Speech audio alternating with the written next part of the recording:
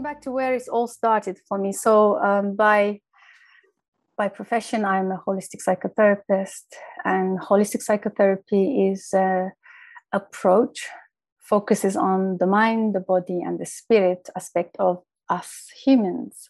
And the psychedelic conversations came about through my own journey and through my work with other people who are in the healing arts, and people that are interested and drawn or have a call to using psychedelics as means to their healing or self-development process. So, and like you said earlier, the podcast idea came through because I need to continually keep myself outside of my comfort zone. And that's important. Yeah, as a therapist, we do get trained to listen, say less, hear more. But the podcasting really gave me probably the boost, maybe 10x the active listening part of the therapy. So it's really great all around. So do you do therapy with the aid of psychedelic substances? Is that pretty much the gist of it? Yeah, I can be a guide. I can also facilitate. I can also help support the microdosing journeys. All kinds of, it involves, it's a whole spectrum of psychedelics as a medicine in healing arts, and also, like I said, self-awareness, self-development, all those things that we love. That's what they're meant for. It's meant for healing and self-development.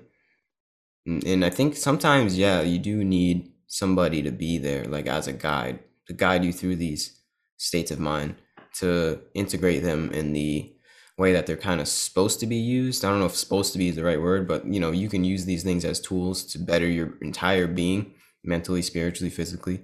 You can do this and use these tools and actually become a better person from it, and be happier. Isn't that what we all want?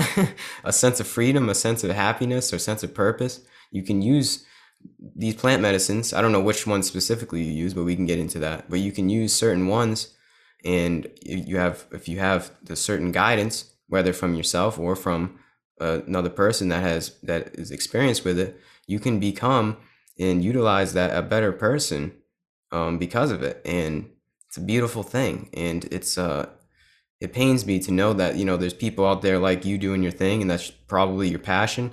And there's thousands, if not millions, of others out there that either are on your wavelength or need the help from people on your wavelength. And we live in a society where it's very, very illegal, very, very prohibited. And it's unfortunate because it is what this world needs right now. It's a sense of healing. And we are neglecting that. We're not. I mean, what do you do exactly? So say I come in, I say I'm feeling a little depressed. I've been in this depressive rut for the last 5 years. What do I got to do? What do you need to give me? So what would you do? Yes, that's a great question. So we cannot, as you know, we cannot force psychedelics on people, and we cannot recommend unless it is a calling for them and they actually ask. Sometimes they find it naturally, or as the indigenous people would say, the medicine will find you somehow.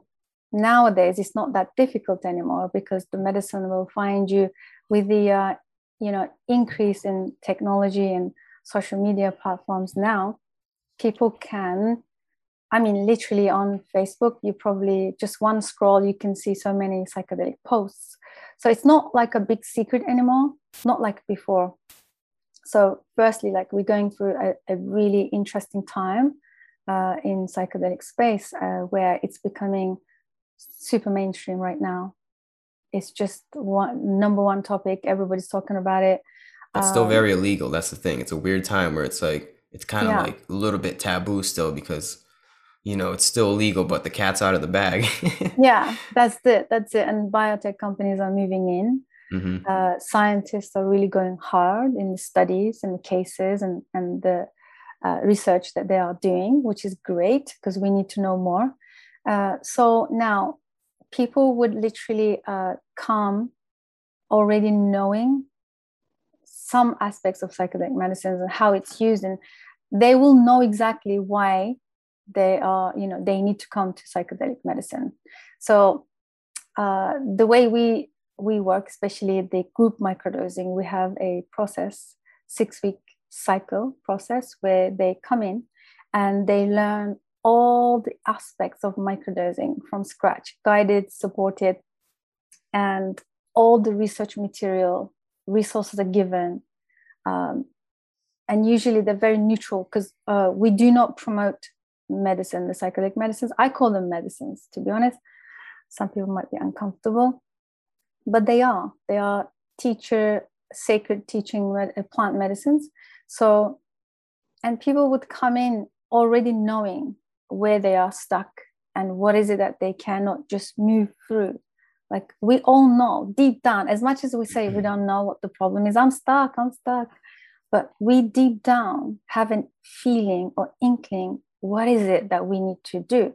So I always think of psychedelic medicine as a tool, and it can help a person to have that breakthrough, but the work still relies on the person. Mm-hmm. So this is what we do. We are fully interested in the educational part, informing the person, so they don't go into it blindly by just reading. And again, this is another issue, that a lot of people who they call themselves, they're proud of themselves as being a solo psychonaut, where they go and explore crazy amounts of psychedelics and then make videos and post a lot on social media. Mm-hmm. But what they are doing is they are most of the time just sharing and projecting their own. And this is the problem we're having right now. And a lot of people take it on, and that develops an kind of like an expectation in others. So when they come into this medicine or the work, I always say, firstly, let's drop all the things that you've heard and read and have all those expectations. Let's drop them, because this is an individual, unique journey of your own, and we cannot know what's in store for you. Mm-hmm. And especially if someone's coming to psychedelic space with the intention of talking to aliens and seeing the visions, and if they're interested in that, the trippy side, then it's not, there is no authentic intention there. But sometimes it's okay, though. They come in with that kind of intention. They soon realize, oh my God, this is a serious work. Yeah. But it kind of works out in the end. But I always say that it's very difficult to know how to work with the medicines unless there is a guide, unless someone's been through the process, unless someone really knows what they're doing, and also needs to come from a very unbiased, detached, neutral place. Like, we have to be super careful not to promote, not to think of them as a cure for all, because there is some serious, deep personal work that lies beyond the medicine or the psychedelic tripping. So there's that's the foundation of everything we do and offer: educational, safe, harm reduction, dropping expectations, and really being clear on what the intention is. I don't have any issues with recreational use, as long as it's in a safe space and a setting, and with respect to the medicines. Yeah. So you're just like an educator when it comes down to it, like just somebody that shows people how to use the tools in the correct way, right? And that's important. That's very set and setting, pretty much. I mean, it's more than just the chemical compound. It's also like how you use these things, and that's kind of something that I feel like we don't talk about enough. I mean, definitely starting to, just proof of what we're doing right now and what you do specifically. Definitely is becoming a thing, but I don't think it was, because these things have been with us forever, pretty much. But I mean, in the 20th and early 21st century, people weren't really using them in the ritualistic, ceremonial aspect that they kind of were used for in the past. Like, when people use these things in certain ceremonies, such as the Eleusinian mysteries and things such as that, they approached him with the utmost reverence and respect for what it was. And it wasn't like they went to a rave or a concert or, went to a party on him. It was like this actual, like a rite of passage that they respected. And it was this whole plan that they went through. And I think that is an important aspect that we need to kind of bring back to it. Like, we don't need to be, we might not necessarily need to pray to Dionysus, but we also need the same, like, kind of comfortable setting, like where you want to get out of it. Like, you need the same kind of guidance, I guess you could say. Very important. I understand. That's definitely going to be a huge thing in the future too, once these things are legalized, and once it's actually, people realize how powerful they are. There's going to be many other people like you, maybe even me. I don't know. Maybe there'll be, maybe it'll just be like an online type of thing. Like, do you have in-person clients, or is it mainly like online where you tell people? Mostly online at the moment, because as you know, some countries are strictly, illegal, and substances are illegal. Yeah. But right now there are so many apps are being developed. One of them is the Fireside Project. They are creating an app where people can, anywhere in the world, countries, like so many countries, these substances are decriminalized, so they can actually access them now. So they can literally tune into these apps and get the support, tell them that you're going in, so they're not alone. Because the issue in the West that we are having right now, because it dropped in the 50s, these substances dropped in the 50s when the population weren't ready. They didn't know what this was. People didn't understand how powerful. I mean, they didn't in a way. And those who did, they started creating movements. They started building and constructing these movements, then turned into this whole, the movement of the 60s.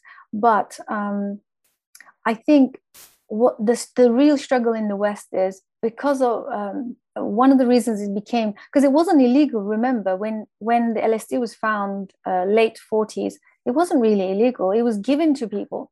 Like, you can literally email them or mail them, and they'll send you a whole bottle of LSD and so on. Like someone like Dr. Stan Grof, he's now has over 5,000 sessions under his belt, where he was sitting. Yeah, he's like the psychotherapist, clinical psychotherapist. He used to use LSD for therapy, and himself, he explored the space himself. But the issue is people weren't ready how big and important and powerful these substances were. So that's one of the fear. When we don't know how to deal with such thing, what do? You shut it down, you illegalize it, right? Fear. But now, yeah, exactly. That's because, again, I tie it down to the industrialization, where we've moved so far away from the rituals, the rites of passages, community living. Because in the West, as you know, it is very much promoted to be an individual.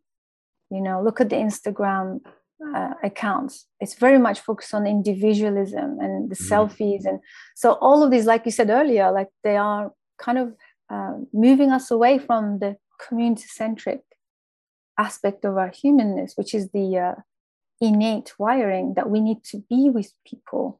Yeah, but the right people.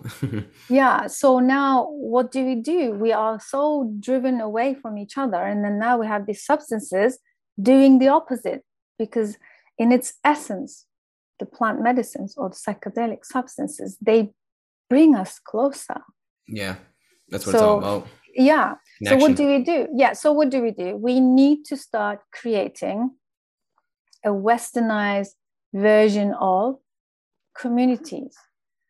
Like, we also need to leave the indigenous people alone and respect them, show them some respect. Like, the dilemma that I am observing in the psychedelic space is that because we just, it's like the way the psychedelic substances are used in the West is like a child, like like often, like people don't know what to do with this thing.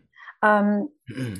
Some people go deep into the process. They go to the jungle and they come back wearing indigenous clothes and crystals and feathers in their hair, and they look all spiritual. Mm-hmm.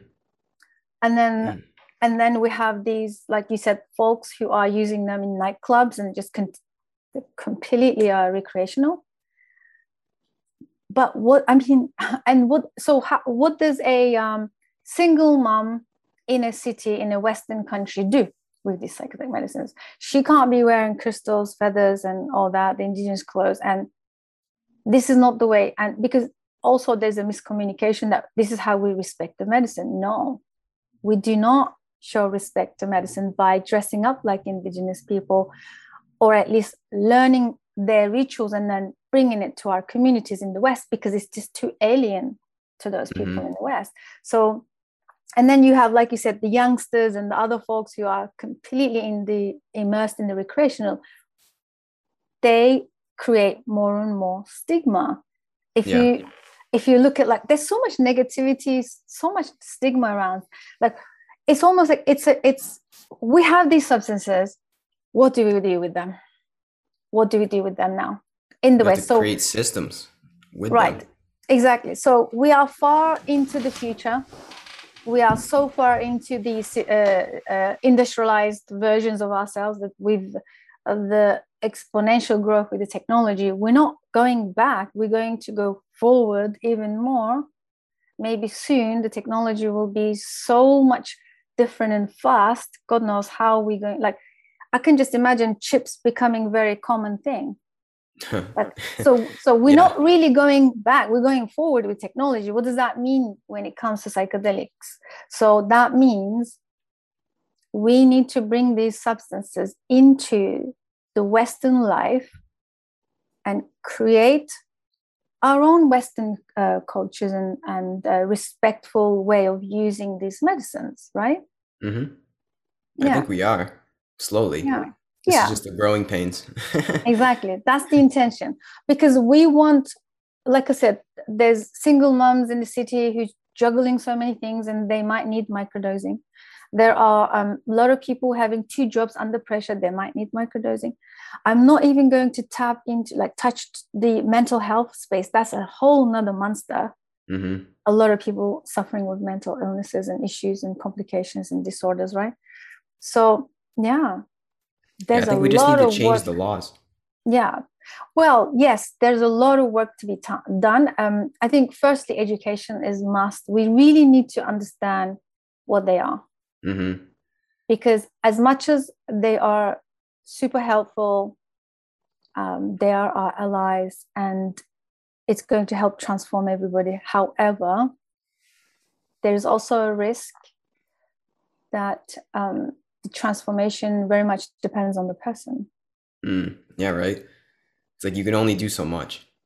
Yeah. You can only facilitate like a good environment for these people, I guess, a good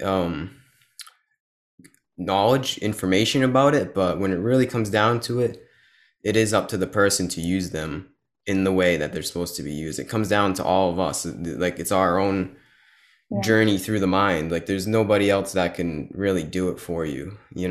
It has to be. Yeah. It has to be. There's no other way. So the only thing we can do is create, I guess, a framework for that to happen going forward. And it might be many different frameworks. It might be, we might need a framework for the mental health space, for those that are really suffering much deeper, situations. They're much, much more in detrimental situations. And then we might have to have a framework for those who just want to use it for wellness, for optimizing their health. And that should be okay. And we might have to have a framework with a harm reduction where people just want to have a good time with them. And that should be okay. Why do we need to stigmatize? It doesn't need to be just for mental health, which that could be an amazing outlet to start doing the work and slowly legalizing them in the way that it needs to be done, which is fine. But eventually it should be available to everyone. It should be a free choice and it should be well educated and, you know, well informed. People can take well informed decisions and have that choice as well. Yeah. Beautiful. I couldn't agree anymore. I think we're getting there. Mm. Slowly but surely, we're getting there. It's just like we said, it's a weird time to be alive. This is the transitionary period between like living in the dark ages in a way, and then actually, I guess, enlightening ourselves to work with these things that have been with us for, you know, it's like we lost touch with this essence of the mind, I guess, or being able to work in this holistic path. Like we were always connected with this thousands of years ago, and Mm-hmm. we lost track of it. And, you know, maybe it was deliberate, maybe it wasn't. Whatever you think of it, whatever conspiracy you think of why we lost track of it, like we're living in this kind of amnesia state. Either way, we know that we're in this amnesia state, and we have to kind of recognize that firstly and say, oh, I've kind of been lied to my whole life. And you recognize that. That's the first step. And then second of all, you realize, okay, well, then it's time for me to make the change. And these substances are what allow us to make that change very effectively if used correctly. It can change, it's literally, these things quite literally change our like how our brain is wired. And that's kind of what we need to do. Like you can take time, it takes, you can do that on the reg 100%. You can do that with yoga and meditation. If anything, it's good to do that with medicine. So you can do this, all this stuff on the reg, and change your brain, and deprogram yourself from how we've been programmed our whole life. You can. But if you want to and use it correctly, you can associate yourself with these plant medicines, incorporate it into your practice, and it will allow you to change and grow in ways that you couldn't even fathom. And that's kind of what we need right now, like a really big wake up call collectively. Like we all need to get on that wavelength of the psychedelic, I don't know, psychedelic healing, I guess you could say. You know what I mean? Like there's a certain kind of wavelength that even though there's all these different substances and practices such as yoga, meditation, mushrooms, ayahuasca, psilocybin, LSD, mescaline, the list goes on.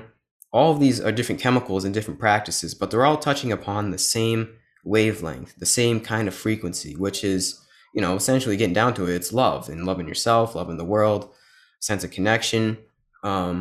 But also tied into that is a sense of growing. It's more than just the experience of that. It's like you take what you learned from that loving spirit, whatever you want to call it, and then you can grow and heal and truly become the person you're supposed to be here on this earth in this incarnation. Like you gain like a sense of purpose from that. At least for me, I'm speaking from my personal experience. I don't like everybody's different, but I do notice some kind of correlation between people's experiences in these substances of like a sense of connectivity between others, the world, this universe, a sense of from that connectivity wanting to be selfless and wanting to give back in a way, and kind of almost like a sense of like sacrificing yourself for the betterment of the community, which is essentially you realize is yourself.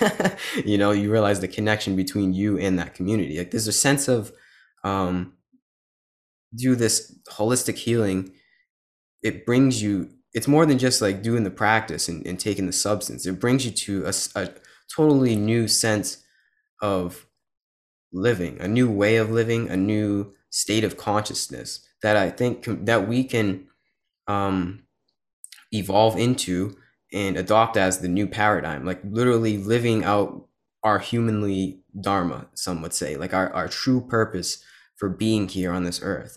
It's more than just like, I mean, it's part of it. It's more than just healing your anxiety and depression and, you know, these ailments. That's 100% part of it, because with these realizations and this connectivity comes that sense of, well, from you heal yourself because you realize those insecurities, I guess you could say, that you thought were giving you these ailments such as depression, anxiety, PTSD, certain trauma, whatever it is.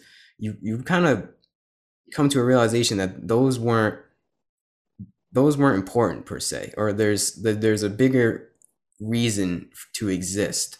You know, it's kind of like switching the perspective up on what it really means to be a human. And it'll show you things inside yourself and allow you to confront things inside yourself that you realize, like, oh, that's not really the purpose. Like, I was holding that in such high regard, when what's really important is you know, living to your fullest extent, growing, healing, and then giving back. Like, there's a certain sense of giving back in that. And when you reach that sense of kind of like self-sacrifice in a way from the idea of self-sacrifice or giving back in whatever way, it's different for everybody. Whatever that idea of creativity, I guess you could say, creating a better world, then you kind of like the petty, I guess it's not petty, but I guess these things of the mind that you thought were important seem petty in retrospect. Like with that new paradigm, I'm talking from personal experience. With my new paradigm and way of seeing the world from all these practices and, you know, these substances, it puts me on the paradigm of not attaching myself to, I guess you could say, the material world. I know that there's like a greater purpose, you know, and I think I've talked to many other people that are on that same wavelength. Like, we realize that the things we thought were important, you know, like our image, what people think of us, our followers on Instagram, just the noise of on the internet, you know, that you can get lost in, and other things such as that, they're not really important in the scheme of things. In the scheme of things, we're all kind of meant to be here and serve each other. A lot of that, it comes down to an act of service that I think we all like assign ourselves to after we come to that new paradigm shift, you know. And I'm always interested in people's catalyst in that. Like, how did they switch? Like, I think there's always like some kind of switch where you see life in a totally new light, but it's a totally new light that you can't really let go. And it's usually, a lot of times, it's from psychedelics, right? But not all the time. Sometimes it's from trauma. Sometimes it just happens. Like, I don't know, some people just, something happens one day and they just realize that the connectiveness of everything.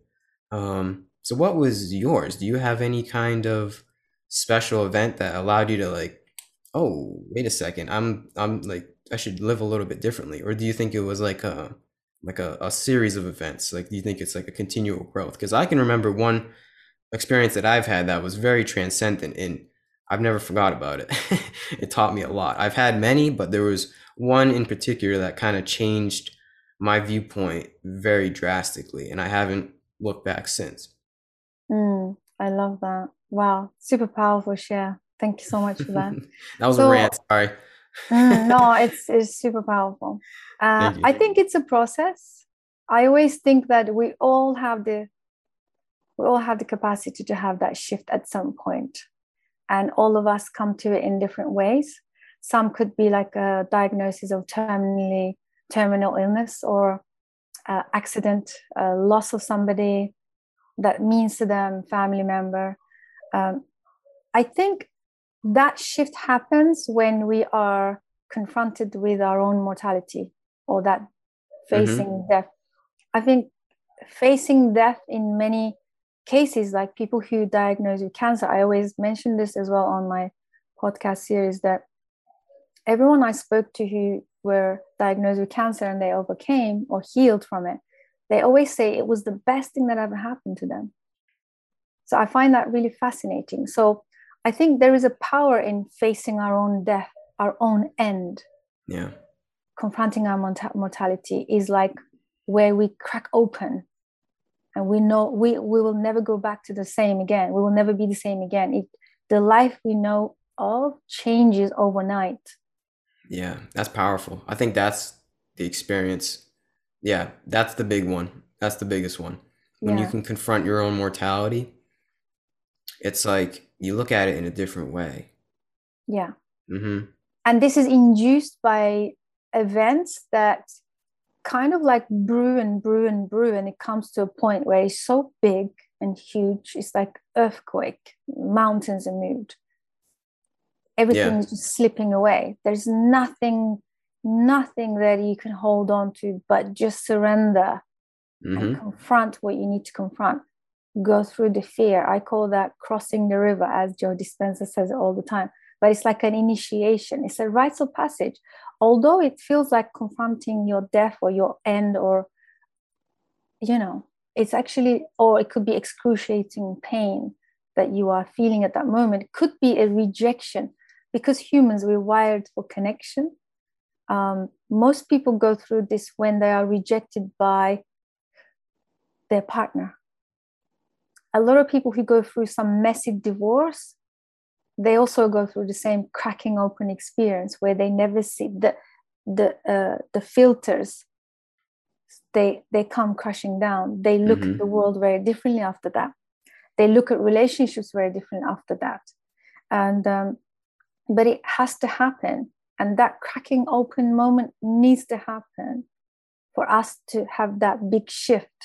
But we all have different timelines. So one of my biggest questions was like, why some people have that shift and some don't? Some people never have it through their lives, and they can literally go to grave by not having this cracking open moment. And they just go through the motions of the three-dimensional life, you know, the physical life. And that's the life that they know. But we don't know. We can never know why and how this has happened.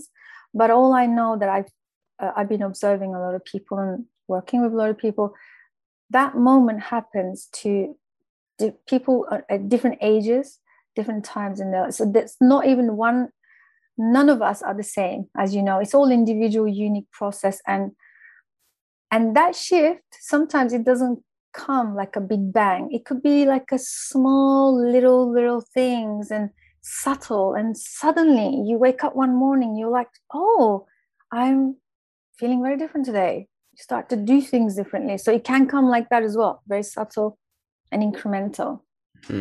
But most of us, we have to go through it with like this excruciating pain, suffering, confrontation, and then shift. Yeah,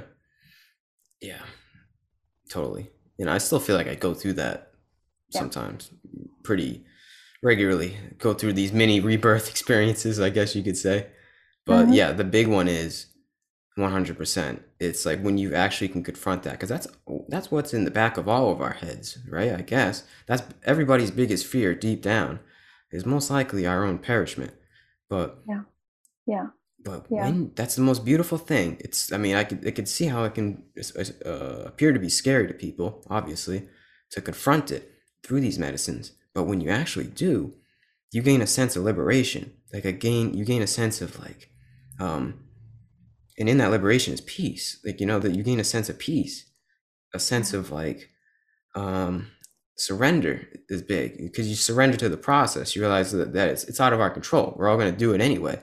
So the act of actually surrendering is powerful, because if you can surrender to that, which is inevitable at the end of our life, you can surrender to whatever happens in your life, the process between, you know, the thing that's actually happening right now.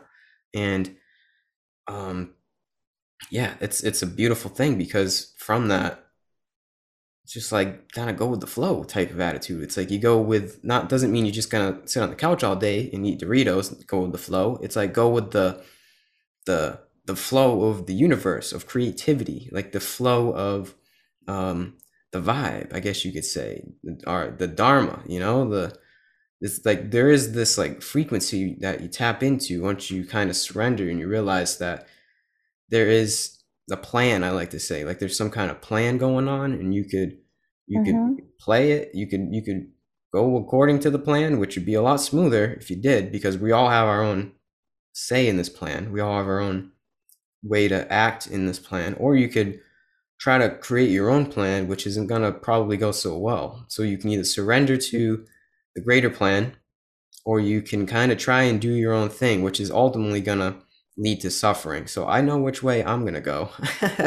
But most people don't even know that that's a thing, you know, that you can tap into the Tao, the way. Like, there is this way to live where it's just like, you don't have to, suffering is optional at some point, you know, because it's all depends on how you look at it. It's all perspective. Like with that, seeing it, that there is a plan that's from your ultimate perspective of life, that, oh, there is some kind of this isn't all just chaos and like random events. It's kind of like a sense of like placement. Like, oh, okay, this is all happening for a reason. Even the bad parts in your life and and things happening around you and in the world, it's all perfectly imperfect once you see that this is part of the plan. So you can either surrender to the plan, or you can still go against the grain if you want. I know what I'm choosing, like I said, Mm-hmm. because it just makes it easier when you realize that this life is it's like, I guess it's going according to plan. But most Yeah. people's, not judging here, I'm just stating an observation. Most people's idea of the world is not according to the divine plan. It's trying to it's according to the egoistic plan, like some kind of um structure of our world where we just want to comfort ourselves in a way, very temporarily. Like we want to comfort ourselves through our sensual pleasures, through validation, and just things, low level things such as that, which is that's all part of it. It's okay, like we have to recognize that. But once you just think that that's all reality, that there is no plan, like I'm just here for me, and I'm just here just to survive and feel good and reproduce, like no, it's a little bit more important than that. Like there's a little more things going on in the Mm-hmm. world. And yeah, Yeah. if you can surrender to the idea of that, the idea of there's more going on, there's a greater purpose, I guess, to why I'm here, and figure that out for yourself, it's all good. It's all Mm-hmm. good, baby. Mm-hmm. It's I all good. Yeah, I think one of the things that, like, one of the theories that I'd like to believe in or accept is that um,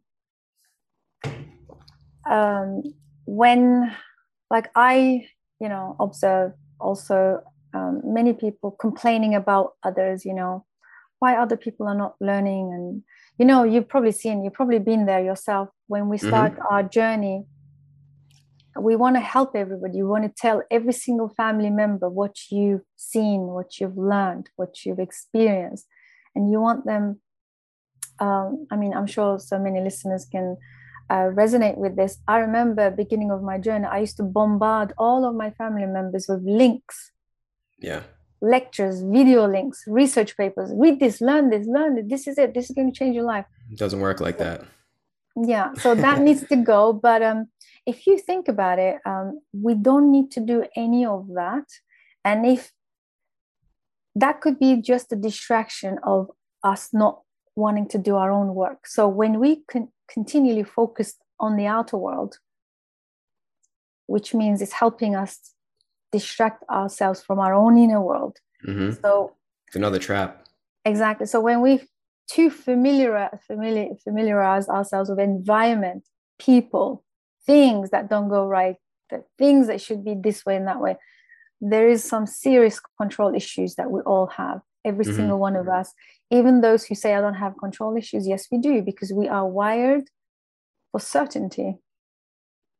Uncertainty freaks the hell out of us. And this is why Mm. the COVID has been super confrontational, because the uncertainty is just like the deepest fear. So we do have control issues. We are creatures of comfort. We want to know what's going to happen 6 months time.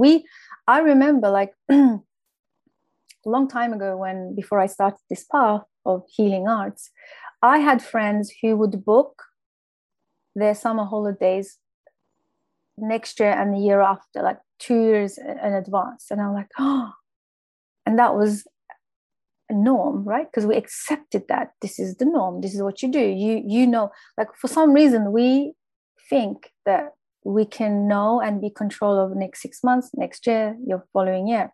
Hmm.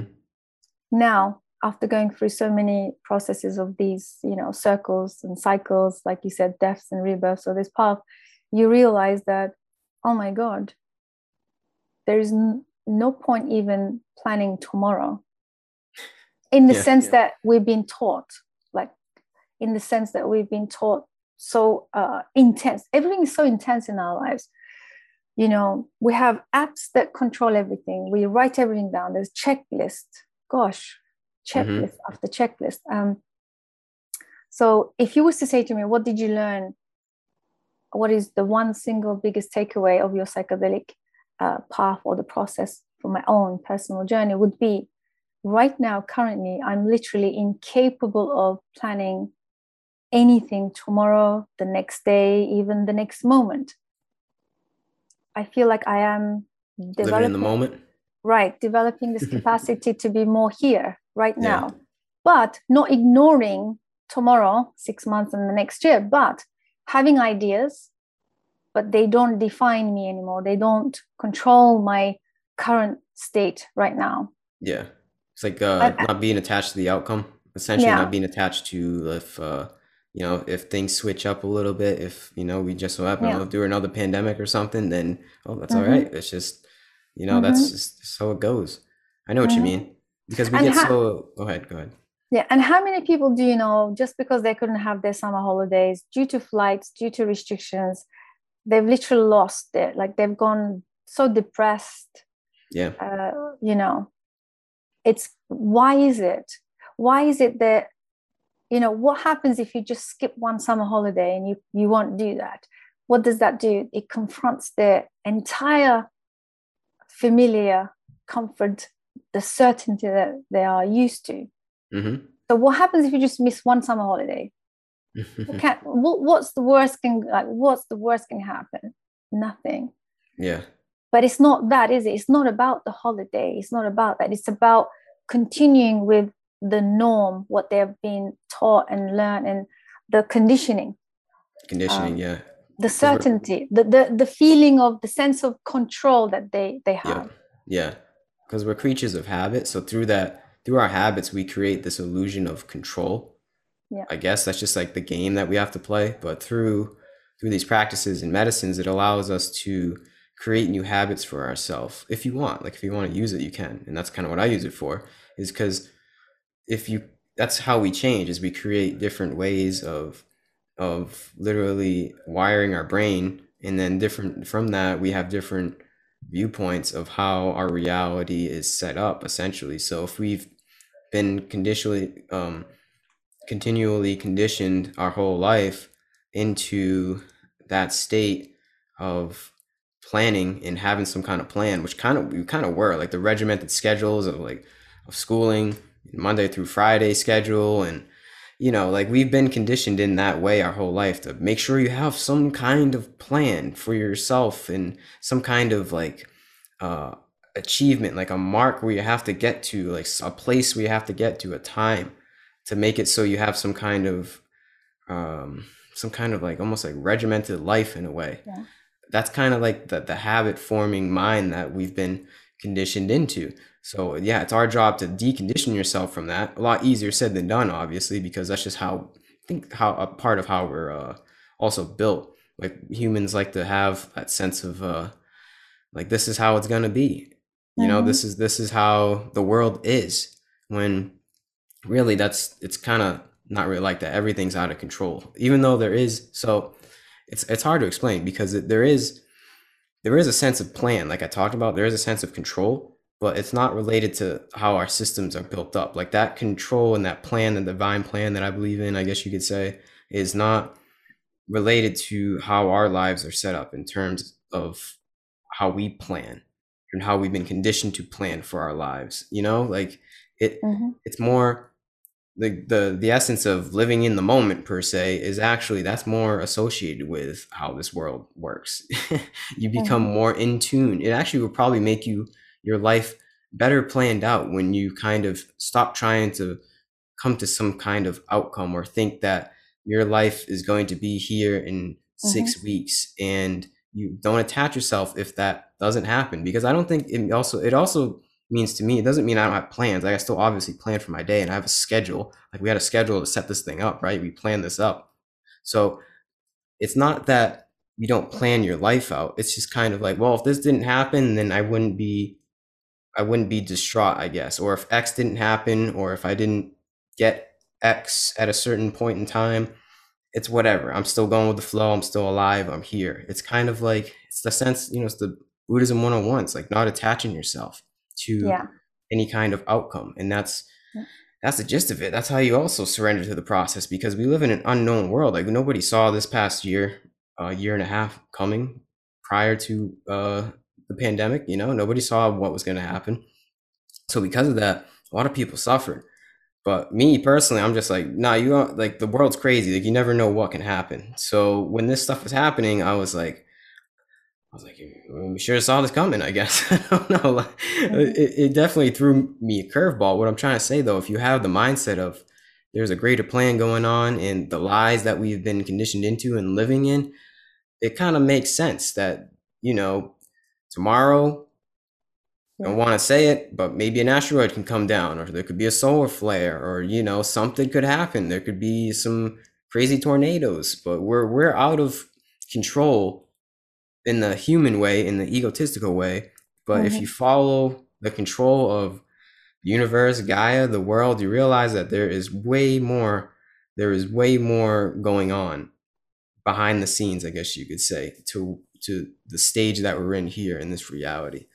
And from that, I'm just living in the moment at this point. I'm just kind of trying to survive day to day, but it makes me happier. Yeah, but you are living in a moment because nobody sees the process that you had to go through. Yeah. Like they don't know what Gary had to go through. What did that process look like for Gary to be sitting here and chilling and having that flexibility and fluidity? Yeah, it was a little messy. One thing that a lot of people don't talk about in the self-development or the transformational spaces, like healing arts, let's call it, is the capacity. One of my favorite subjects to talk about is the capacity. And this is a very super powerful concept to realize from a human perspective. It's easy to be all spiritual and woo-woo and just talk about the dimensions and other realities and energetic stuff. But ultimately, we are human beings in this three-dimensional world. The reality that we're perceiving, made of bones, skin, and blood. It is what it is. Yes, there is other things beyond the veil, but right now, what's happening in front of my nose, I am human. I'm limited. I have limitations. I have human limitations where I need to be in this physical body until my time is up. That means, I can read as many books. I can go to all workshops. This includes psychedelic experiences, by the way. I can be drinking 100 cups of ayahuasca, but nothing will move. Nothing will change. Nothing will transform. It will be temporary. It will be for the moment. Why? Because of the capacity. We, as human perspective, from a human perspective, we need to build resiliency. Capacity is just the emotional resiliency. We need to build that inner capacity in order to be flexible. I know so many people who go into like you said, distraught and craziness just because they miss their morning coffee. Yeah. Let alone missing something bigger and greater. They sweat the smallest things. Why is that? Because it all comes down to our inner capacity. And when people take psychedelics, one of the things I always bring it to attention and always repeatedly reinforce it until it becomes so obvious to them. Until you build that inner capacity, you can be sitting in any ceremony, nothing is going to change in your life. So you might say, okay, how do we build that inner capacity? We don't build that inner capacity in the psychedelic ceremonies, unfortunately. We go into the psychedelic space. We explore and go into that expansion where we receive the benefits of new neural pathways and connections that are happening, or not just the brain, by the way. There's 3 brains in our bodies. There's the mind, there is the heart brain, and the gut brain. So when somebody takes psychedelics, they don't just improve the cognition and neural pathway. They actually go through the whole system reset. But what happens is that when they come out of the ceremony or the experience, they go back into their environment, which is the norm, which is their common reality where they, always so familiar with. So what do? Now that you experience the expansion, now you've seen and received some messages and benefits, you need to go back in your three-dimensional world. This is where rubber hits the road. Now you came home, right? What is the next thing you need to do? Have that difficult conversation with that person that you've been avoiding. Stop that addiction, or at least become super aware of. Direct confront it. I always say, if you have an addiction, there is no weaning off. There is no, let me just do a cheat day on that day, I'll have it. Or if you have a sugar, like for example, let's give a simple example. If you have a sugar addiction, direct confront it, cut, cold turkey. And then, yes, the anxiety will come, the cravings, and sit in that. What is it? What is it? Why did you build such a codependency? What is it? That if you don't have that, what happens to your body? Observe it. Anxiety levels go up, trembling, shivering, shakes. Just sit in it. That's a direct confrontation. Again, there's someone in your life that triggers you. Have that difficult conversation. Let them know. So this is how we build the inner capacity, by taking action in the three-dimensional world. Take care of this, and the higher dimensions and the higher spirituality will take care of itself. If we don't have this inner capacity, we will not be able to change anything. It will just be talk. It will not direct reflection, but it will never be the direct reflection of our lives. So sometimes, like, you probably meet a lot of people who know so much about esoteric philosophies, concepts. My goodness, so educated. They intellectualize everything. They intellectually know so much. They have so much wisdom, knowledge, but it never reflects into their direct physical life. They have the most chaotic life most of the time. And that's because knowing is not doing, and you really need to build inner capacity. And this is where the body wisdom of the body comes, the heart wisdom, the gut wisdom. They carry the same cells as our brain.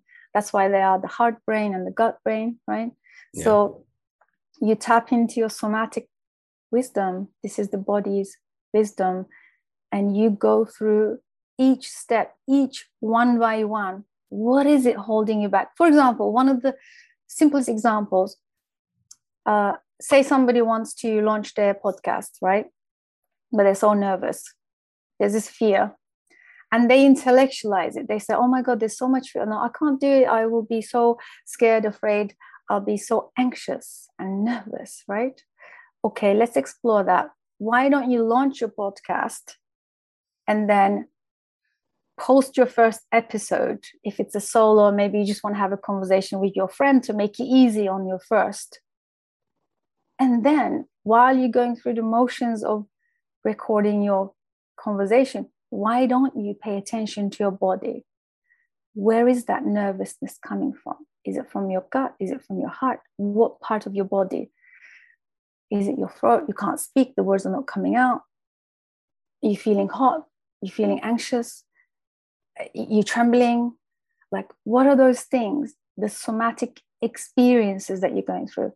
Yeah. Super aware of it. Observe it. Don't do anything. Don't change it. Don't jump in the cold shower and try and change your state. Don't do that. Just observe it. Yeah. Be with it. Observe it. And then do it again. Do it again. Do it again. Promise you, by your 10th conversation, all of the somatic experiences will transmute, and you will declutter the junk that you've been holding on in your cells, this tension and this intensity, and then eventually it will become easier. Yeah, I'm not saying they will go away. They always will be there, but your relationship with it will change. And that's how we know that we are building inner capacity. Do you think we all have that capacity as a human being? Every single one of us have it. Every single. That's why a lot of people in the healing arts, they never change, never heal. Like you meet people who's been taking ayahuasca for 10 years, nothing has changed. They still go and date dysfunctional. They find themselves in dysfunctional relationships, and sometimes they say, this is my learning. Like this is a divine plan. Yeah, but how many years can you do this though? That sounds like a bypassing, doesn't it? Kind of justifying. There is another scary thing about the spirituality and the healing in the healing arts. Sometimes when we don't have the inner capacity, we tend to bypass. We tend to give a meaning, like a spiritual meaning, why these chaotic things are still happening in your life, because we must justify it, right? We must justify it. But this is a toxic spirituality. Yeah, that's unfortunately a thing. It's another trap. If you get too trapped into the woo-woo of it, I guess you could say, the story of spirituality, it's like it's becoming its own cult. People are losing, I guess you could say, we have the capacity to also go the other way, where you lose the real purpose of what this whole headspace is about, and it becomes like an egotistical thing, that's very easy. I could see that. I could see definitely getting trapped in that idea, for sure. Especially if like I'm just doing this for fun personally. Like this is just me having good conversations with good people. So I don't really care if people watch it or not. But if it's tied to your identity, like what you think people think you are, and it's tied to especially your income, you could definitely shine I don't want to say negative, but just a different light on this whole holistic healing aspect for your own good. And I'm not necessarily saying that's bad, but it could end up bad. Like if you approach these things with a inauthentic, ingenuine,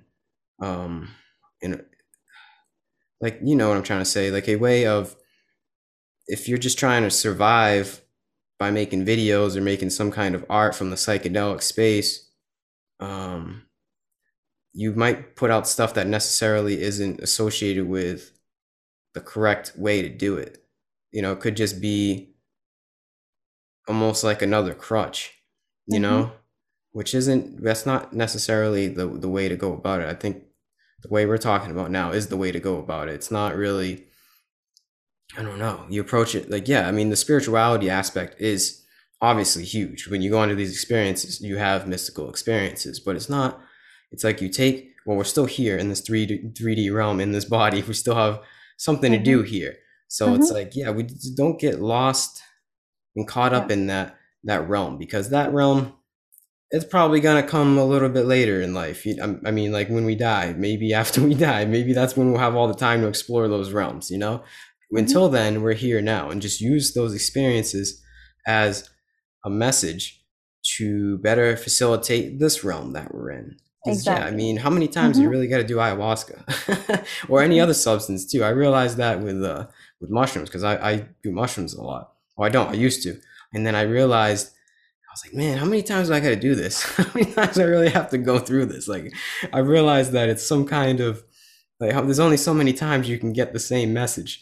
So from that, I realized it's not about, it is cool. I mean, obviously everyone loves the visions and the feelings and the ecstatic states of connection that you get into with these substances.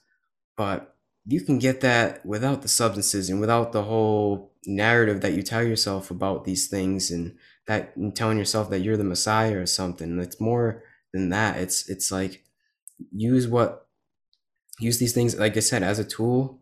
Appreciate the experience that you had, and don't even get too attached to those. So even though it's very tough, like, because you can go through some amazing experiences on these substances, like absolutely transcending, to say the least. And if you get attached to that, that's probably the biggest trap You just gotta leave it in the past in a way. Take it, and then you keep going. Before enlightenment, chop wood, carry water. After enlightenment, chop wood, carry water, kind of thing. Exactly. But that's a whole other aspect, man. Getting on the idea of like fake spirituality, like you said, toxic spirituality. That's definitely a thing too. And it's when you tie your ego in a little bit too much with these spiritual ideas, and you suck other people into this idea. Like you get a lot of people living under the lie of how you see your own idea of spirituality, when it's not really.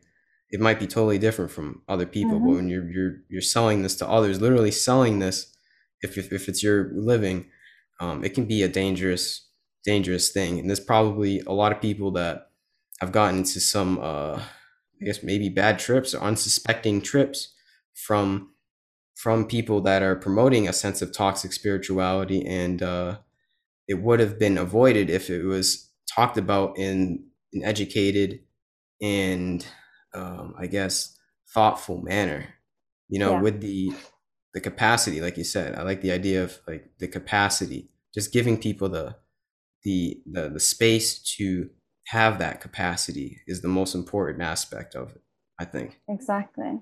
I love those insights that you're sharing. So profound. So just want to quickly tie it all back to why is that?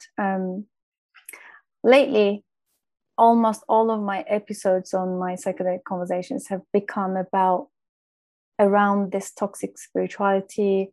There are a few terms that I'm going to share with you. They're quite hilarious. There is another one, psychedelic narcissism.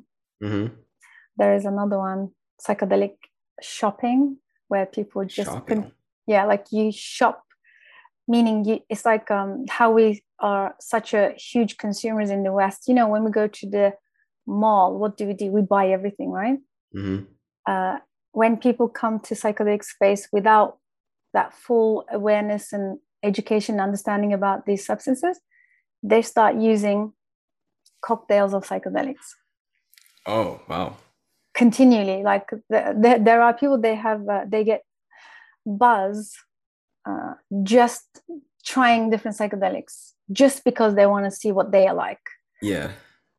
And psychedelics are not that. They are not those. You can't do that. This is not Walmart. You're going and just picking up stuff from the shelf. It's not. You cannot do that. This is the most detrimental thing you can do for yourself, psychologically, physically, spiritually.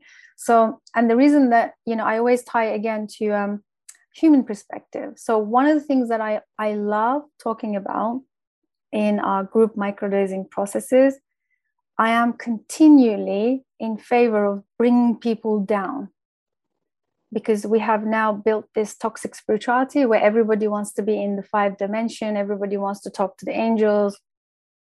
Even like in psychedelic space, people just want to communicate with these other worldly beings. And, some people call it the God and, all this source and everything. So I feel like my job is to bring people down. Okay, that's lovely. That's like beautiful. Yes, that's great. I'm so happy that you can experience and fly and be this cosmic being, but let's bring you down. Let's bring you down and let's see what's in your basement. What is it? What is it that you're hiding in your basement? Is there like I said earlier, is there a difficult conversation that must take place? You're not doing it and you're avoiding it. Is it finances? Are you stuck? You're not taking responsibility of creating a good income for yourself. So there is a lack of self-worthiness somewhere, that you don't create that income that you need to survive as a human being, because you need to eat, right? You need to eat. So this shouldn't be a taboo. This shouldn't be a stigma. What is the relationship with money? What is your relationship with money? Let's talk about that. What is your, all of these things like self-deception. Do you understand the concept of self-deception? Do you understand your blind spots? Because see, this human body comes with an algorithmic mechanism. We call it unconscious. Some people call it subconscious. So we are here with this.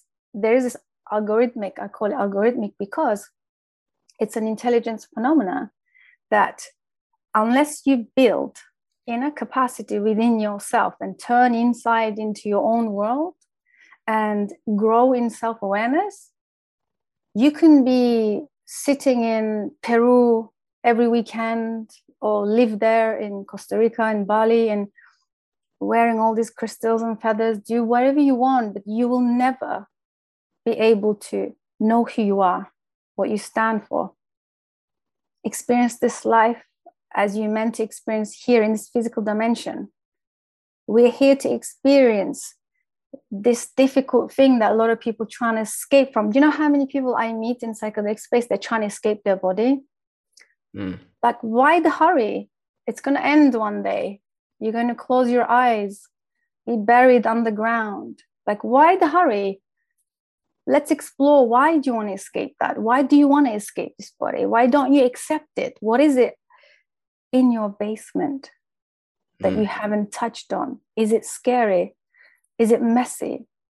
Let's go down there, because I always say you forget the 5D, you know.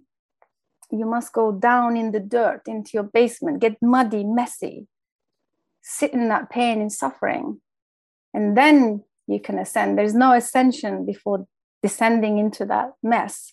So yeah, I always like,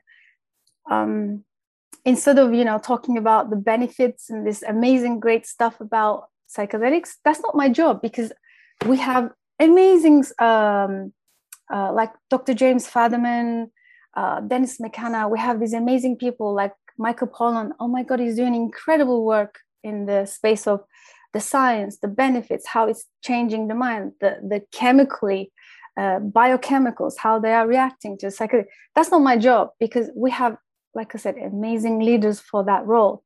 My job here is, if you decide to work with me, I will make sure I'll take your hand. If anything, I'll force you to go down into your basement. Let's clear out the junk. Wow. That's what's important right now. That's what's important. That's what's going to help you move forward with your life. That's it. Simple as that. It's quite simple, actually. And we talk about all these concepts about, you know, psychedelic shopping and narcissism, toxic spirituality. All of these are part of our shadow, the unconscious algorithm that we try, because it's too painful, right? It's too painful to confront those. And we carry these, like, you know, I call it like we're in our own bubble. This self-deception is real. Yeah. So, for example, I can see your blind spots, but you cannot. This is the algorithm here. Right now? Not like, just give an example. Like, oh, and okay. you probably can do the same for me. So humans, we are interesting creatures that we can meet somebody and we can pick up on the things that they have. I call it self-deception or blind spots, whatever. The work that they are avoiding, basically. Yeah, that's a superpower. Right? But the person cannot, like I can do that for others, but I probably cannot do it for myself. That's why I always love group processes. When a group of like-minded people come together in authenticity, you know, practicing vulnerability and really like intentionally going into their truth, some magical process comes alive. That's something special. Yeah. That's how these things are supposed to be used. Yeah. Yeah. Because it doesn't matter how much we work on our own, alone, like a solo journey. In the beginning of our journey, before we humble up, before we build that inner capacity, we need others. And I want to just quickly touch on something you said earlier. You said when you begin taking psychedelics, you realize it's not just about that anxiety, the depression. It's a bigger picture. There is a bigger picture. However, we won't be able to see that bigger picture until we take care of the mess in the physical dimension and build that inner capacity. That's why you can talk like that and you can feel it in your bones, because you've done the work. You've done the work. People who have gone through the process, been there, and really gone through the process in that really suffering and being with it and facing and confronting, they feel it in their bones that it's not about their childhood trauma, that their mums abandoned them or that dads did this and the family members did that. They don't care anymore. It just means nothing anymore. It's just a narrative. Yep. That they are completely emotionally detached. They're no longer charged emotionally to that story. Yeah. Wow. Yeah. But psychedelic exploration, let's call it, it kind of has its level. So when people come into it first, the work begins with that exactly. Oh, poor me, the victim me. Oh my God, everybody's out there to get me. Oh my God, everybody was like, they were hurting me and they were doing this and that. And poor me. I've gone through so much pain, right? And then slowly, as we build that capacity, we move into the next phase, which is like, oh, actually, my parents didn't know anything better. Those people who hurt me, they are also in the conditioning. They also didn't do it intentionally. Yeah. And there is a sense of relief and there's a little bit more letting go. And then you go through the next phase. You're like, I'm totally detached. There is a bigger picture out there. And then as you go through these phases, you become this cosmic, more of like a cosmic, there is this cosmic understanding of oh my God, I'm so tiny little speck in this big picture. Wow, what was I thinking? Thinking that the world revolves around me. It's just me. Yeah. That just kind of goes away and dissolves after a while. Yeah, that's liberation. Letting go of the victim mentality, that's huge. We all have been conditioned almost into that victim mentality. Yeah, because we have the tendency, like I said to you, the algorithmic unconscious dynamic within us. That's good. The algorithmic unconscious dynamic. That's why it's easy to condition humans, because we have the foundation, the tendency already. It's there, it's built in. That's why it's easy. You know, a lot of people say like, oh, why do you take all this rubbish? Why do you get conditioned by your parents? Well, this is because it's not like it's not by choice until we become self-aware. It is not a choice. You come with this software. How can you know? How can you stop the conditioning? How can you tell an 8-year-old child, don't be conditioned, all right? Don't do what we say. Yeah. Don't believe in everything we say. We are just messed up, traumatized. Imagine like your child, they don't look at you and think, oh, my mom carries a transgenerational trauma and this is what she does and she gets triggered. And actually, this is not personal. I shouldn't take anything she says personal. 8-year-old can't do that. They haven't developed that frontal abstract brain just yet that allows the self-awareness, the inner capacity that comes later on. Yeah. That's why we have these tendencies for conditioning. It's easy. Yeah, it's just part of our biology to be conditioned in one way or the other. You just have to make sure. I mean, I think there is a way, even though you can't tell kids that specifically, I think there is a way to guide them into that lifestyle. I think the way that we're raised is so far disconnected from source. But I think there is a way to truly raise the next generation, which I think is what we're going to have to do, is raise the next generation into kind of that mindset. Doesn't mean you give them mushrooms at a young age, or like you tell them things such as past emotional trauma from their parents and stuff like that. It's just kind of allow them, I guess, maybe to be curious, but also structure them into a I don't know. I'm not a father, so I don't really know. I'll find out.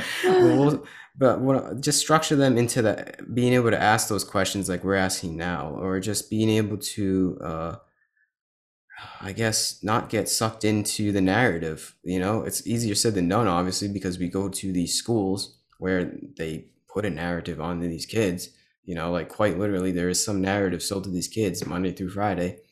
So I think it's our job as conscious individuals raising the next generation to be able to allow the next generation to be even more conscious than we are, so they don't have to go through a deprogramming process that we all had to go through, when they can just be programmed in the right way from a young age, which is, so either way we're programmed, I guess we're trying to get at. Like a human being is like it's like a advanced biocomputer, and you just have to be able to be sure to program yourself or your kin, your children, in the right way. I think that's the job of the next generation. I don't think change definitely comes through personal change in yourself, obviously, but you take that into the 3D realm, getting back to like getting out of the spiritual realm, getting to the 3D realm, you also take that as a human being and give it to the next people that are going to be here after you. And then they do the same. And it's just a snowball effect that keeps going. That's how change truly happens through the collective unconsciousness. Like as a species, is like we pass this on to the next generation. It's not going to happen. Not everybody's going to make it through this time around. It might have to happen on the next generation, or maybe even the generation after that. Like these ideas that we're talking about in this world that we're moving toward, I like to think sometimes, well, I don't like to think, but I do think sometimes that it might not even happen in my lifetime. Like this idea of being able to hold space for people like that legally without having to worry about any kind of consequences, and it's actually incorporated into our society, and we raise a more holistic next generation and a more conscious next generation. Like all of these things I think are happening very quickly relative to how they have in the past, but I don't know if it's quick enough. Like I think we're eventually going to get there, but it might not happen in my generation. I'm just doing what I can to, I guess, pave the way for future peoples on Earth to not suffer as much, to really kind of not have to, because this whole deprogramming process, it's kind of messy, it's kind of a little rocky at times. So like I would preferably not have to go through that again. I would not like to, and I would not want other people to go through that. So yeah, it's up to us to just make it so the future is a little bit smoother, I guess, so that we can all get on this wavelength of healing. It's just gonna take a little bit of time. I don't know how long. Like I like to think maybe in the next 10, 20 years, we're gonna be in a totally different world, but I don't know. It might be in the next 100 years. Who knows? Nobody really knows. I know we're gonna get there eventually. Like we're gonna be on this wavelength that we're talking about of just like being the human beings that we're supposed to be, I guess you could say. We're gonna get there. I just don't know how long it's gonna take. Like what do you think? How long do you think it's gonna take for us to live in a society where these medicines are respected and this lifestyle is respected and holistic healing is truly respected, and from there we grow? What a great question. Oh my God. As I mentioned earlier, my work is not only primarily not tied to psychedelic substances. So my work is actually, ultimately my work is tied around the self-awareness, growing in self-awareness. And I think that's how we counter the conditioning. So I don't know how long, but the more we grow in self-awareness, the more we can detach ourselves from taking everything too personal, because life isn't personal if you think about it, in the way that we think and we're conditioned to believe. So I think the more we turn inwards and take care of our inner world, then the outer world will take care of itself naturally, because it will reflect. And if every one of us come to that realization of, let's come back down onto the earth and take care of the things in front of our nose first, before we transcend and levitate, then I think we have a better chance of moving forward quickly. And there is, in my training, we call the nervous system regulation concept, which means when we bring up children, raising children, we don't have to actually teach them anything. We don't actually have to verbalize everything and discipline them in the way that we imagine that kids should be raised. We can just take care of our own nervous system. What happens is that children, any other, like for example, you and I, we're having this conversation now. Beyond these words that we are saying and the conversations, the concepts that we are intellectualizing, there is something else is happening between us. Our nervous system is tuning into each other. So my nervous system, yours, is energetically tuning into each other. And now I didn't know you before. Now I know you, and we have this conversation. And as I'm having this conversation with you, I am being super mindful and I'm being super calm. This is intentional. As I create this inner calm, safe space inside of me, your nervous system picks it up like Wi-Fi. Now we are reciprocating the same calmness, safety. This is a very unique, special container. This is where the growth happens. Imagine you bring this to kids. If a parent is super conscious to take care of their own inner space, then the child is like the Wi-Fi, quickly channels and tunes into the parent. That's it. That's all they need to do. Then the child will not have these tantrums. The child, if they do, you have to still hold the space, but there will be this symbiosis, like synchronicity with the parent. So when you see chaotic, crazy children continually in this, chaotic, rigid, there's this label called ADHD type of states. Don't forget, they are the way they are because of the parents. Yeah.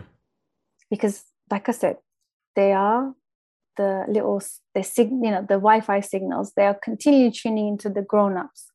So if a child grows up in this chaotic, uncertain, triggered, dysfunctional environment, they will then be conditioned to that. And their nervous system will only know to be in that chaotic space or in a state.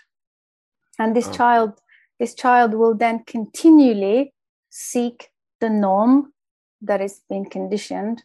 So that's why people who grow up in dysfunctional homes, they grow up and they also find friends and intimate partners also to give them the same chaotic nervous system activations. Wow.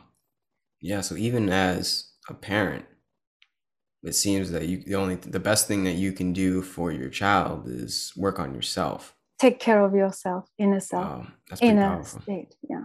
Do you have children? Yeah, I have two. Yeah. Okay. So are you raising them? You're raising them in that manner that you just described? Not the first one. That's why I've learned. First one was like, second one, I am trying. I'm doing my best. Yeah. All you need to do, like I said, just take care of your inner state. Be conscious, super conscious of your nervous system. Even if you're around children. That's why, especially, in war zones and chaotic environments like natural disasters where children get affected, all they really need is a grown-up who can be in that state, calm state, for them to be not traumatized. That's all there is. Seriously, this is crazy to think, but this is what the children need. They just need to feel safe around the grown-up in order to thrive, in order to become themselves, in order to not to be afraid to express their authenticity and be vulnerable as well. Yeah, that's awesome. Because you're giving that permission to them. Like leading by example. Mm-hmm. That's pretty powerful. Yeah. Yeah, that's the best that we can do. Work on yourself. That's what Ram Dass says. The best thing that I can do for me, well, the best thing that you can do for me is work on yourself. And the best thing that I can do for you is work on myself. And it's so true. Yeah. So true. It's like not selfishness in a way, though. It's not like trying to get any kind of personal gain, I guess, per se. It's like personal gain, I guess, maybe, but not at the expense of others. It's like you're working on yourself to become a better person, but from that, just so happens that it's like if you're truly authentic with it, and it actually is, you are growing, people will notice. And the best thing that can happen is they can use you as an example and they grow themselves. You can't tell people how to live their life and how they should go about changing up their habits, or maybe, you know, how they should act. It's like you can only do that for yourself, Mm-hmm. truly. Mm-hmm. It's a very, I mean, that can be a daunting thing to really take in, to know that you're responsible for everything that happens in your life. Not necessarily everything that happens, but how you respond to things that happen in your life. Yeah. And that can be a little daunting, but once you are able to fully internalize that in your being, really digest that, it's actually a sense of freedom. It's a sense of like, Mm-hmm. oh, okay, I'm the one. Mm-hmm. I am the main character. It's up to me and nobody else. So once you gain that perspective of, well, I'm not going to change anybody, for me at least, I realize that, well, nobody's going to change me. So Mm-hmm. it's all up to me. There's no way. I feel like we're all looking for the next savior. We're all waiting for Jesus to come back and save us, type of thing. But that's not going to happen. We all got to be our own Jesus and save ourselves. It's a little scary because we do, like we said before, we want that protection. We want that kind of sense of it's going to be all right, the sense of orderliness, I guess. But you can only find that orderliness in your own way that you conduct yourself. Yeah. That's the game. That's the journey here. It's a never-ending journey of coming to that and realizing that, I feel like, and being able to live on that wavelength. But once you Absolutely. once you realize that, at least for me, I don't go back. Like, I'm not going back to, like, I don't need anybody to tell me that I'm safe, or anybody to tell me that I'm doing the right thing, or anybody to tell me that I should do this, or I should, like, advice, I guess. Not that I don't take advice, but I don't need anybody's. Like, I have like a certain kind of internal compass, and I know Yeah. where to direct my life. And it's over a lot of trials and tribulations, a lot of work, definitely. It took some time to be able to really tap into that, but it's possible. It's possible for all of us to be able to tap into that. And I'm not saying that, like, I ignore everybody's advice and I'm like self-righteous in that way. It's not like that. It's like we all have this like innate strength in us, like an innate drive in us that we neglect, but we all Yeah. have that creative aspect in us to create our own life, to literally, I mean, people have Mm-hmm. made it into like a corny statement like manifestation, but you can manifest anything you want and create your own life and create the framework for other people's lives as well once you get to that point.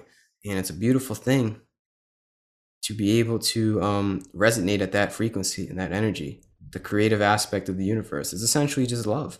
But love is creation, and to be able to love yourself fully is a beautiful thing. And then from there, you can love others, and they get that. It's contagious.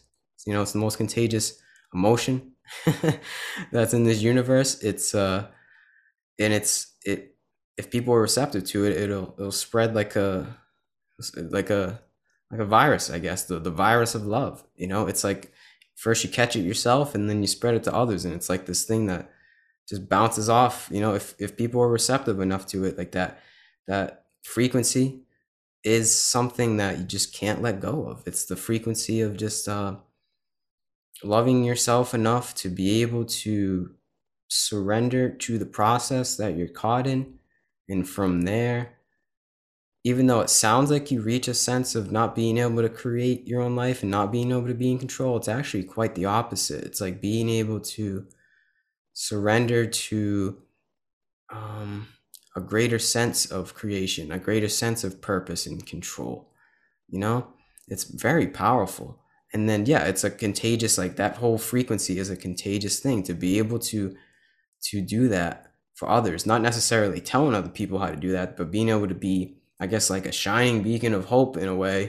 It's amazing, and we can all be that. Like, it's not just me or you or anybody listening. Like, literally every human being can lead by example for each other human being. It's a beautiful thing. I know maybe many people may think that's a very idealistic statement and think I'm crazy, but I don't think so, man. I think we really do all have the ability and the potential to live um our greatest potential. Like, we have the aptitude and the capacity to do so, all of us, just simply being a human being.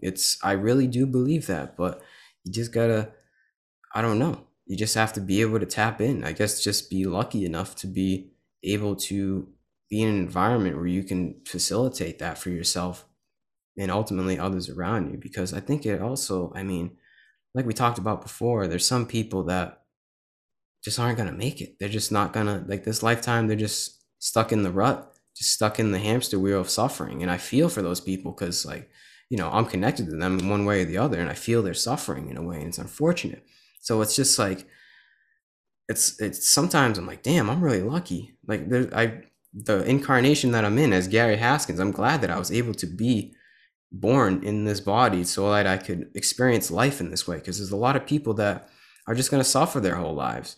And it's really unfortunate, you know, because I know that they have the ability to do so. They have the ability to live to their greatest potential. But, you know, they're just really lost in the sauce, as I like to say. They're really just stuck in this narrative. And it's very unfortunate, you know, like, we're very lucky.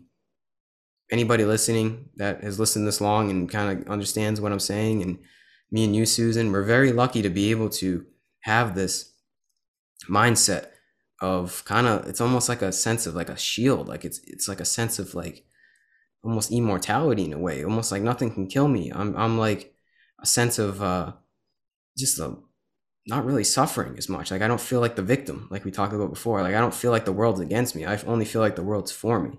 And we're very lucky to be able to have that mindset where we can create that life and continually dwell in that lifestyle and that mindset.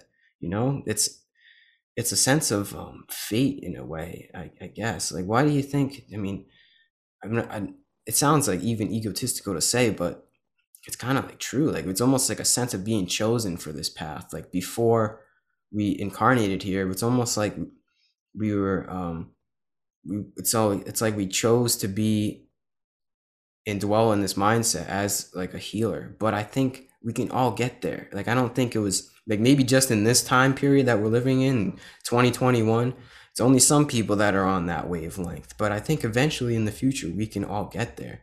But it's a very peculiar time right now for, you know, it's not just me and you, obviously. It's not just me and the listener. There's a lot of people all over the world that are on that, but it's definitely not in the majority. That's for sure. Like, the majority of people, there's billions of people on this earth. We're definitely not all on that wavelength, because if we were, we'd live in a totally different world. So yeah, I wake up every day with this whole mindset. I'm getting to my point. With this whole mindset is a sense of gratitude. Like, I'm very thankful every day to be able to just be in this experience and truly love myself. Like I said, it's a very powerful mindset, man, because it's more than just, you know, it's more than just getting past your the skeletons in your closet, because with that comes like just peace, man. It really does. It comes to really living out to your the fullest human potential, which is our natural state of being, which is peace. I truly believe that we all are able to be on a peaceful wavelength, and I'm grateful every day. Like, every day I say, well, thank you. I'm glad that I was born here and I've had the opportunity, because very well could have not been, I guess, if if it's all just fate, if it's all just by chance. We're very lucky to be able to be here in this space that we hold for each other, you know. So beautiful. Thank you. Yeah, I don't know. Yeah, I don't know where to go from here. yeah. Oh man. Well, I mean, do you have any other last words? We can probably wrap it up at that. We're all capable. We're all capable of coming to this. I really do believe that. If you know, you just have to make time for yourself, I guess. You know, make space for yourself to be able to explore those realms of the mind, and then take what you learn from that and come back into this world, and your life becomes this journey in a way. It becomes this unfoldment of a beautiful process. You see, like, the caterpillar becoming the butterfly right before your eyes. But the thing is, you are the caterpillar and the butterfly too. It's like you witness it at the same time that you are it. And we're all capable of living on that wavelength and becoming that beautiful version of what a human being is supposed to be. I really do think so. Maybe I'm a little optimistic. I don't know, but we'll see. I love the optimism. I do love the optimism. My last sharing points would be, start with 5 minutes of observation. I'm not going to say the word meditation, because meditation is a complete different concept. I would say to our listeners, don't underestimate the power of 5 minutes a day tuning into your own system, to your inner world. 5 minutes a day, just observing. Yeah. Not to do anything with anything, just observing, taking yourself away from the crowd, the distraction, the TV, the phone. Take yourself into a corner, just sit with yourself for 5 minutes. Let things just flow and come and go, and just sit there and see what happens. Do this for 3 months ongoingly. You won't recognize the level of self-awareness that's going to come from that. And the inner capacity journey, you will begin. That's how we begin our inner capacity journey, with that 5 minutes of observation daily of our inner world, inner state. And I think my theory would be is that we are experiencing a dualistic reality. This physical dimension is dualistic. There is no getting away from the paradoxical side, the paradox. There is no getting away from the good and the bad, the suffering and the, flow states, or the joy. There is no way of eliminating one or the other, and there is no way of continually being positive. That's also a bypassing. Our job is to completely detach from the both and contain the both at the same time. There's no reason why we should not tap into the suffering any given time, because there is a beauty in suffering. It helps us grow. There is no reason why continually thriving to tap into joy. Why not? It's a beautiful state. So I think our work here is to contain the both, this dualistic reality that we are perceiving.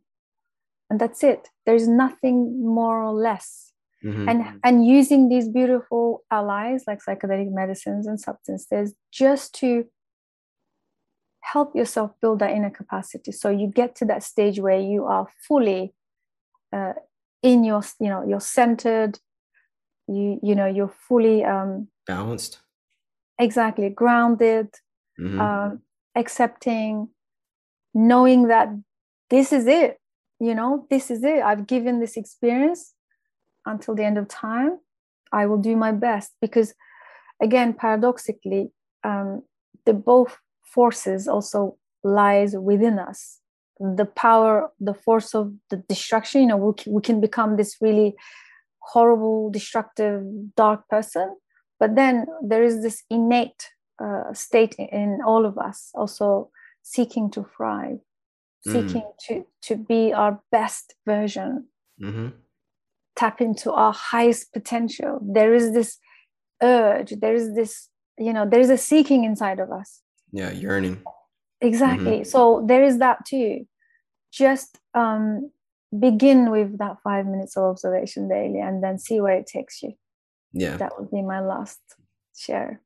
I agree. Even though that sounds a little, if you're not used to it, that does sound a little tough, but we can all do it. It's that 5 minutes will turn into 10 minutes, turn into 15, turn into 30. And that's the whole process. But yeah, just 5 minutes a day, disconnect from the outside and connect with the inside. It'll go a long way. 100%. 100%. Other than that, yeah, this was a great talk.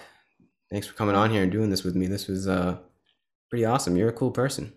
You're tapped in, connected. Thank you. So I appreciate your time and your energy. Likewise. Thank you so much for inviting me. It's been such a pleasure to have this naturally flowing conversation, which I love. So for sure. Keep up the good work. Keep going with your own journey. It's amazing to watch, especially younger people, to just coming along and growing and thriving like you do. Keep sharing your message. And thank you so much for the work you're doing. Thank you so much. You as well. Let's keep doing our thing. Yeah. But yeah, thanks for everybody that listened. And other than that, peace out. Namaste. Bye for now. Thank you.